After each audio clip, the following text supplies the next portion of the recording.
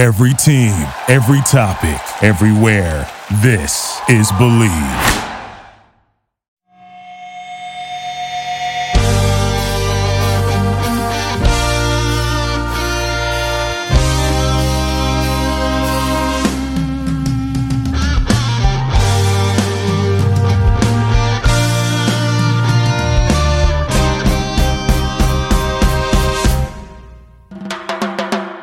What up, TCK Potters? I'm your host, Sky Guasco. You are listening to the Candlestick Kids Fantasy Football Podcast. Please follow us on Instagram at fantasyfootball_TCK Pod and on Twitter at TCK _pod. You can find all of our rankings and multiple articles at tckpod.com. We've got a lot to cover, so let's get into it.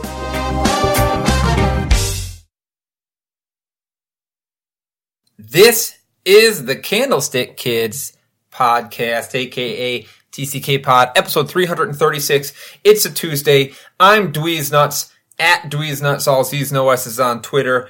And you are listening to a Stat Rat episode here on the TCK. It is the last Stat Rat episode of the 2020 fantasy football season. I believe we're taking a little break. We'll regroup as a team over at the Candlestick Kids. And we will come back at you with bigger, better, more impactful stuff than ever before. We will be your content leader in 2021. I fucking promise you. But before we get there, we've got one last thing to do here on StatRat. Last week, I broke down how the rookie wide receivers did and which one of those guys you should be looking at for deep keeper leagues, dynasty moves, all that sort of thing. I promised you that this week we would do the same thing for the running back. So that's what we're going to do. Okay, we're going to take a nice deep dive into several statistical categories to try to get a good, solid, big picture of what actually went on with the rookie running backs this year. And what we'll try to figure out what that information can do for us going into next year. Again, whether it's a keeper league or whether it's a dynasty league, what moves you should be trying to make before even the rookie draft. Okay, everybody gets all excited about the fucking rookie draft when it comes in your dynasty leagues, and they oftentimes forget about the second, even third year players that really have solid opportunities. And this was another really good rookie class at the running back position. A lot of really exciting, really hopeful kind of things happened here. So let's do this. We're going to look at several statistical categories. I will give you my conclusions at the end. You can draw your own conclusions from these numbers. Get your pen and paper ready. We're about to dig deep on this Stat Rat episode. Before we do any of that, I got to give a shout out one last time to my boy Sky Guasco, runs the Candlestick Kids for us. You can find him on Twitter at TCK_pod or on Instagram at fantasyfootball_TCK pod. Appreciate you, Sky, giving me a chance here on the TCK channel. Bunch of great dudes doing great things. Like I said, it's going to be even better next year. TCKpod.com if you want to see what we've been up to. All right, here we go. Rookie running backs, y'all. I mean, it's a little more obvious at the running back position than the wide receiver position. So I may not be telling you a whole lot of things you don't know, but I want to package it in a slightly different way. Okay, so let's start with touches. Okay, for the first group of stat categories we're looking at are opportunity statistic, because at any position in fantasy football, opportunity is king. If you don't have opportunity, nothing else is going to fall into place. So let's look at just the last half of the year. Okay, we know at the running back position, sometimes outside of a couple of guys, it takes a while for rookie running backs to really take over their backfield if they're going to do it, for them to learn things like pass protection, the language of the offense, to get up to speed with what's going on at the line of scrimmage. So let's just look at the second half of the season, and we're going to look at the total touch numbers. Then we'll look at the per touch numbers to kind of get an idea, because some guys missed some time here and there. Okay, here we go. Break them down. Top 9. James Robinson had the most touches in the back half of the year of all these guys, 155 touches, 22 per game. That was third best among all running backs, though. You know that already. This guy has been a touch monster. Our boy JTT, Jonathan Taylor, comes in second here at 119. That's 17 touches per game over this time, finally taking over that backfield. Cam Akers is actually number 3 here. Talk about finally taking over a backfield. 94 total touches, 16 per game over the last half of the season. And a couple of games there in the beginning of this group of games were a little light for him. So the volume looked to be there for Cam Akers here at the end. J.K. Dobbins, 87 touches over the last half of the season, but only 12 of those per game. There's other guys there that like to take the rushing work. Antonio Gibson missed a couple of games with injury, but his 83 touches puts him at number 5 over the last half of the year. 17 per game, though, ties him with Jonathan Taylor. DeAndre Swift, 81 touches over that time, 16 in each of the games he played. Then how about Salvon Ahmed, who's been a nice surprise this year when he's gotten his chance. As Myles Gaskin keeps getting hurt, he's got 77 touches over the last 8 games in the season. Or I guess 7 games in the season at this point, 15 per game. A lot of those without Myles Gaskin in there. CEH comes in next at 71 touches per game. Several weeks ago, I told you why this was a problem. Got a little bit better since then, but not a whole bunch. 14 per game in that time. And Zach Moss rounds out this group, 60 touches over that time, 10 per game. Also missed some time, but he's done some promising things. Now, since we are a largely PPR world these days, let's just look specifically at targets in the passing game. Those can be more valuable for you in a PPR format, both because you get the point for the reception or the half a point per the reception, but also because receptions tend to yield more yards for running backs than carries on average over the course of a season. So who's catching passes? Who's getting targeted? Again, James Robinson right at the top of the list in that stretch of games. 28 targets in the last half of the season. 4 per game, which is a decent number for a back, especially a back like Robinson that doesn't seem like a pass catcher. How about DeAndre Swift? 25 over his time, but he played less games. So his 5 targets a game, that's about what people expected, I think, from DeAndre Swift going in. So nice to see him finally getting his. Maybe after Patricia got fired, things got better for him. Antonio Gibson, number 3 here with 20 targets over the time. Again, missed some time, so he's at 4 targets per game. He played wide receiver. He probably should have 8 targets per game, but J.D. McKissick also played wide receiver, and he's the one getting a bunch of them. But still a decent number for him at 4 per game. Jonathan Taylor at 19 overall. That's 3 per game. And CEH, 17 targets in the last half, 3.5 per game. Not a ton. Everybody else was under the 3 mark, which is, to me, relatively irrelevant. So we're not even going to talk about it. The last... this is sort of a 2-parter here. The last opportunity statistic I'm going to give you is goal line opportunities. Okay, I want to talk to you about carries, rushing carries inside the 5-yard line. These are goal lines. It's over the course of the entire year. The other thing I want to tell you is the success rate. So on what percentage of those goal line carries did this running back score a touchdown? Okay, because they can get the ball all fucking day, but if they can't punch it in, those inside the 5 carries are totally worthless because you can't even have the yards to go on top of your production there. JTT comes in first here, 11 total goal line carries on the year, and he's at a 45% success rate. I'll tell you that anything over 40% is good in the NFL. If you can sustain 40% over a few years, that's really good. So Jonathan Taylor's 45% of his 11 goal line carries resulted in touchdown. That's a nice number. Next up on this list is CEH. 9 goal line carries, 11% success rate, 1 touchdown out of those 9 carries. That's garbage. That's really bad. If you studied the tape, you knew this was a problem for CEH coming in, and it absolutely was a problem for him this year. Watch the Chiefs do something about that. Now, he did add 1 touchdown off of 3 targets inside the 10-yard line in the passing game, but that's not a lot. Gibson also had 9. Okay, CEH and Antonio Gibson, both 9 carries. Gibson, however, 56% success rate on those carries, 5 touchdowns. Much better. Much, much better. DeAndre Swift, 8 carries on the goal line or inside the 5, 63% touchdown rate. Nice number, 5 out of 8 there. Also scored 1 out of 3 targets inside the 10 as well, so that adds to his numbers just a little bit. J.K. Dobbins, 7 goal line carries on this season. You knew J.K. Dobbins was going to be good at this. 86% success rate. 6 out of those went into the end zone. We knew if you watch the tape, he'd be great at the goal line, and he really fucking was. If we can only get rid of Lamar Jackson's rushes and Gus Edwards goal line touchdown hawking skill set. That'd be great. Cam Akers had 6 goal line carries. Not much better than CEH, a 6% success rate, 1 touchdown on those 6. Not good. This one will blow your mind, guys. James Robinson only had 5 goal line carries, in large part because his team couldn't get there. But he scored on all 5 of them. He scored 5 touchdowns out of 5 carries inside the 5-yard line.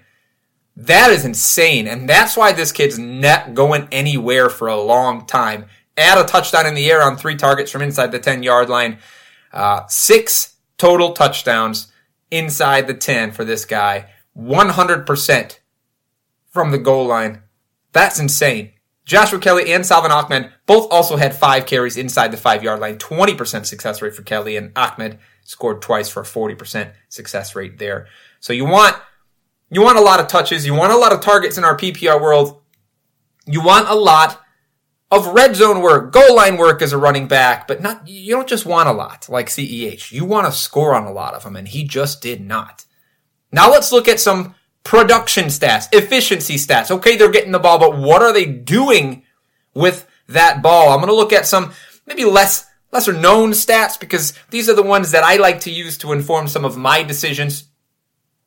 Obviously, you have to pair this stuff with the type of team you're looking at, the offensive line, the quarterback production, all these things, the whole storyline in order to get a really good picture of what was probably going on here. But the first one is broken tackles. It's not the total number of broken tackles, but it's the number of broken tackles, or it's the number of carries per broken tackle. So this guy broke a tackle on one of however many carries. So let's just start here. Antonio Gibson is at the top of the list. He broke 1 tackle on every 9.4 carries, okay? So anything better than 15 is good. Less than 15 is good. Outside of 15, not so good. Antonio Gibson's 9.4. I believe you put him number 4 overall in the league. CEH came in second here. 1 broken tackle on every 12.1 carries. Still pretty good. Those are the only 2 guys with less than 15 in this category out of all the rookies. Now, James Robinson landed right at 15, 1 broken tackle for every 15 carries. And Joshua Kelly actually hit a 15.9, 1 broken tackle on just about every 16 carries. Everybody else was not very good here. And we tend to see this with rookies a lot of the times. They just don't break a ton of tackles, especially if they're on bad teams. And those guys we just listed to you, well, Antonio Gibson's team's not a very good offense. James Robinson's not on a very good offense. And Joshua Kelly and CEH, their offenses are just fine. Next up, let's go yards per carry here, but then I'm also going to tell you the rushing yards over expected per carry, okay? So first of all, I'll tell you the YPC, the yards per carry, because we should know that. But Next Gen takes everything about this team and everything about a team's situation, including the line, including the defenders they're playing against, the defensive sets they're playing against, the teams they're playing against, and they have a fancy formula that tells you how much this guy should get per carry. And then they can simply subtract that to say this guy's either doing better than expected based on our algorithm or worse than expected based on our algorithm. So I'll give you the yards per carry, then I'll give you the rushing yards over expected per carry as well. So J.K. Dobbins obviously first here, 5.3 rush yards per carry. When you think about how many of his carries were inside the 5-yard line or in the red zone close, that's a really impressive number. And it gets more impressive when I tell you that he went 0.89 yards per carry more than expected. So only 3 guys had over 1 in the league this year. So 0.89 is insane. It was top 5 in the league. Antonio Gibson comes in second here, 4.8 yards per carry. And he had a 0.44 yards per carry more over his expected rush yards. So both a nice number overall, and that more than expected 0.44 is really good. 0 means he did what he was expected. Anything above that is better, and 0.44 is actually second best on this list.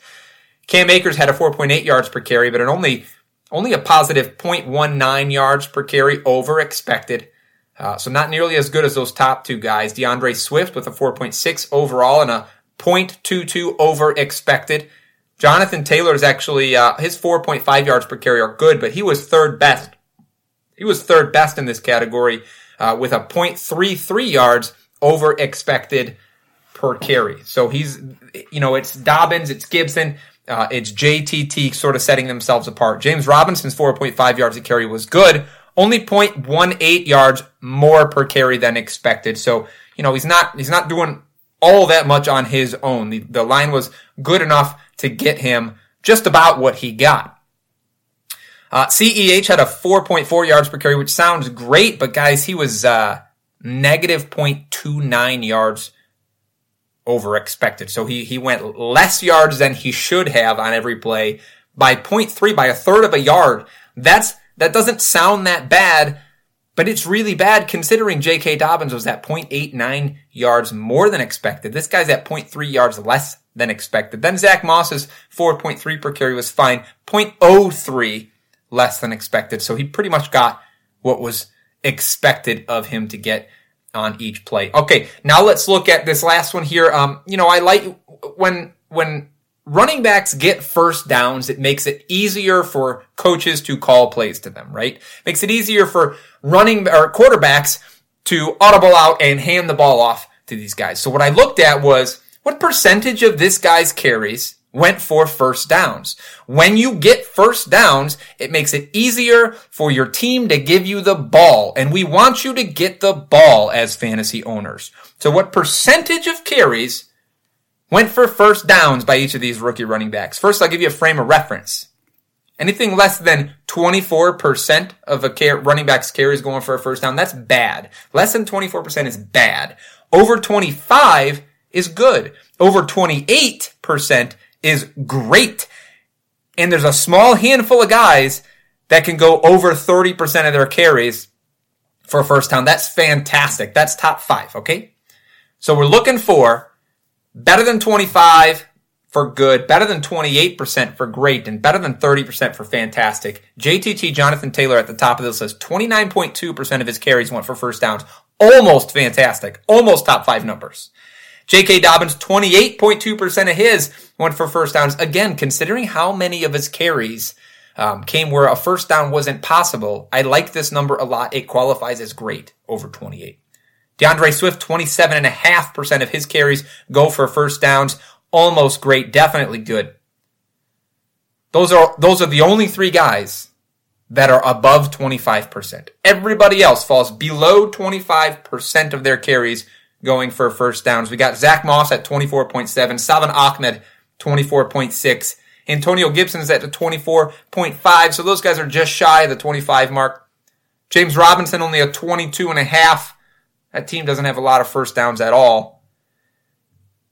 But that's bad. That's well under the 24 mark that says bad. 21.5% of CEH's carries went for first downs. For Cam Akers, that number's 19.4, and for Josh Kelly, 18, which is absolutely pitiful for those last 3 guys.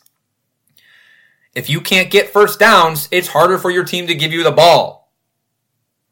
So that number is really important for me because when coaches get to game planning for what they're going to do next season, these are the types of numbers that they look at to decide, do we want to be run heavy? Do we want to use this guy in this type of situation? What do we want to do in these situations? They're drawing up these play cards with huge sections that say, we need a first down. And if you're getting a first down on only 18% of your carries, your number is not on that section of the play card. That's a problem. All right, those are the stat categories I want to do. Here are some of the conclusions that I drew from this, okay? I just did a little quick number analysis on this. And the best overall rookie, if you look at both opportunity stats that we looked at and the production and efficiency stats we looked at, if you combine those, Antonio Gibson comes out on top. If you take into consideration that he has bad quarterback play this year and he has a limited experience as a running back still trying to learn the position, I think the sky's the limit for this guy. Now, my first recommendation is to go trade whatever you need to trade in order to get Antonio Gibson onto your team. He missed some time here late, so that might drive his price down when guys like JTT, Cam Akers, J.K. Dobbins came on at the end of the year. DeAndre Swift came on at the end of the year. Those guys are going to have a higher perceived value than somebody like Antonio Gibson. Take advantage and put him on your team. I would absolutely trade Taylor, Dobbins, Swift straight up for Antonio Gibson. Now, JTT and J.K. Dobbins were real close to Gibson in that overall mark. And the tier kind of breaks after Swift and Robinson. So we know that those are sort of the 5 guys anyway, and the overall numbers kind of held that up. Now, if we just look at the opportunity stats, that first group of stats that we looked at, it's James Robinson that wins this, and that's not a surprise. He's not going anywhere. Trevor Lawrence comes to town in Jacksonville next year. He may have a few less carries, but watch those efficiency numbers go up. I think James Robinson is going to be a volume back for the next 2 or 3 years until he can't handle it anymore. The tier break here is, Jonathan Taylor, Antonio Gibson, and DeAndre Swift all kind of fall into that first tier as well for me.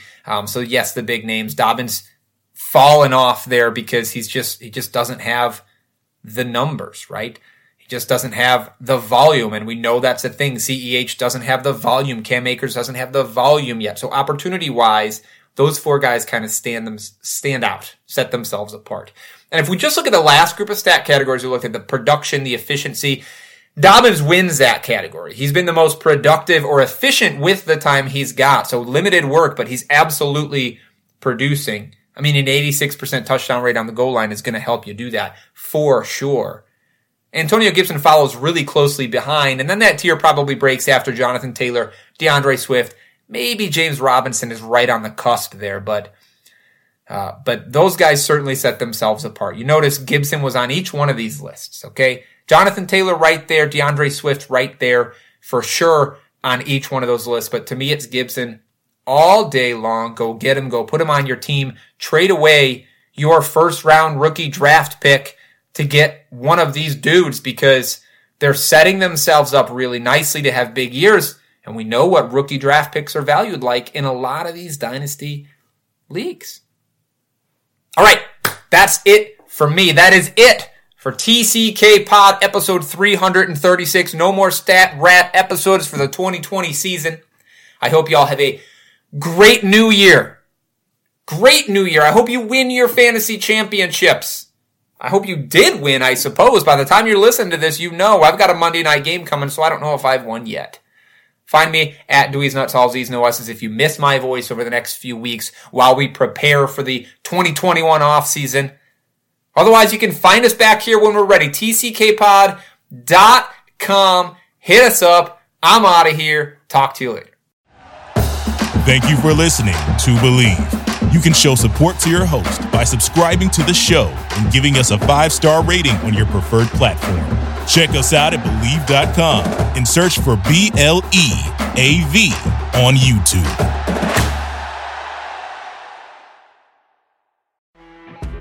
When you're listening to a true crime story that has an unbelievable plot twist that makes you stop in your tracks? That's what our podcast, People Are the Worst, brings you with each episode. I'm Rachel. And I'm Rebecca. We're identical twins who love true crime cases that make you say, didn't see that coming, and we hate the people responsible for them. Listen to People Are the Worst now on Apple, Spotify, or wherever you get your podcasts.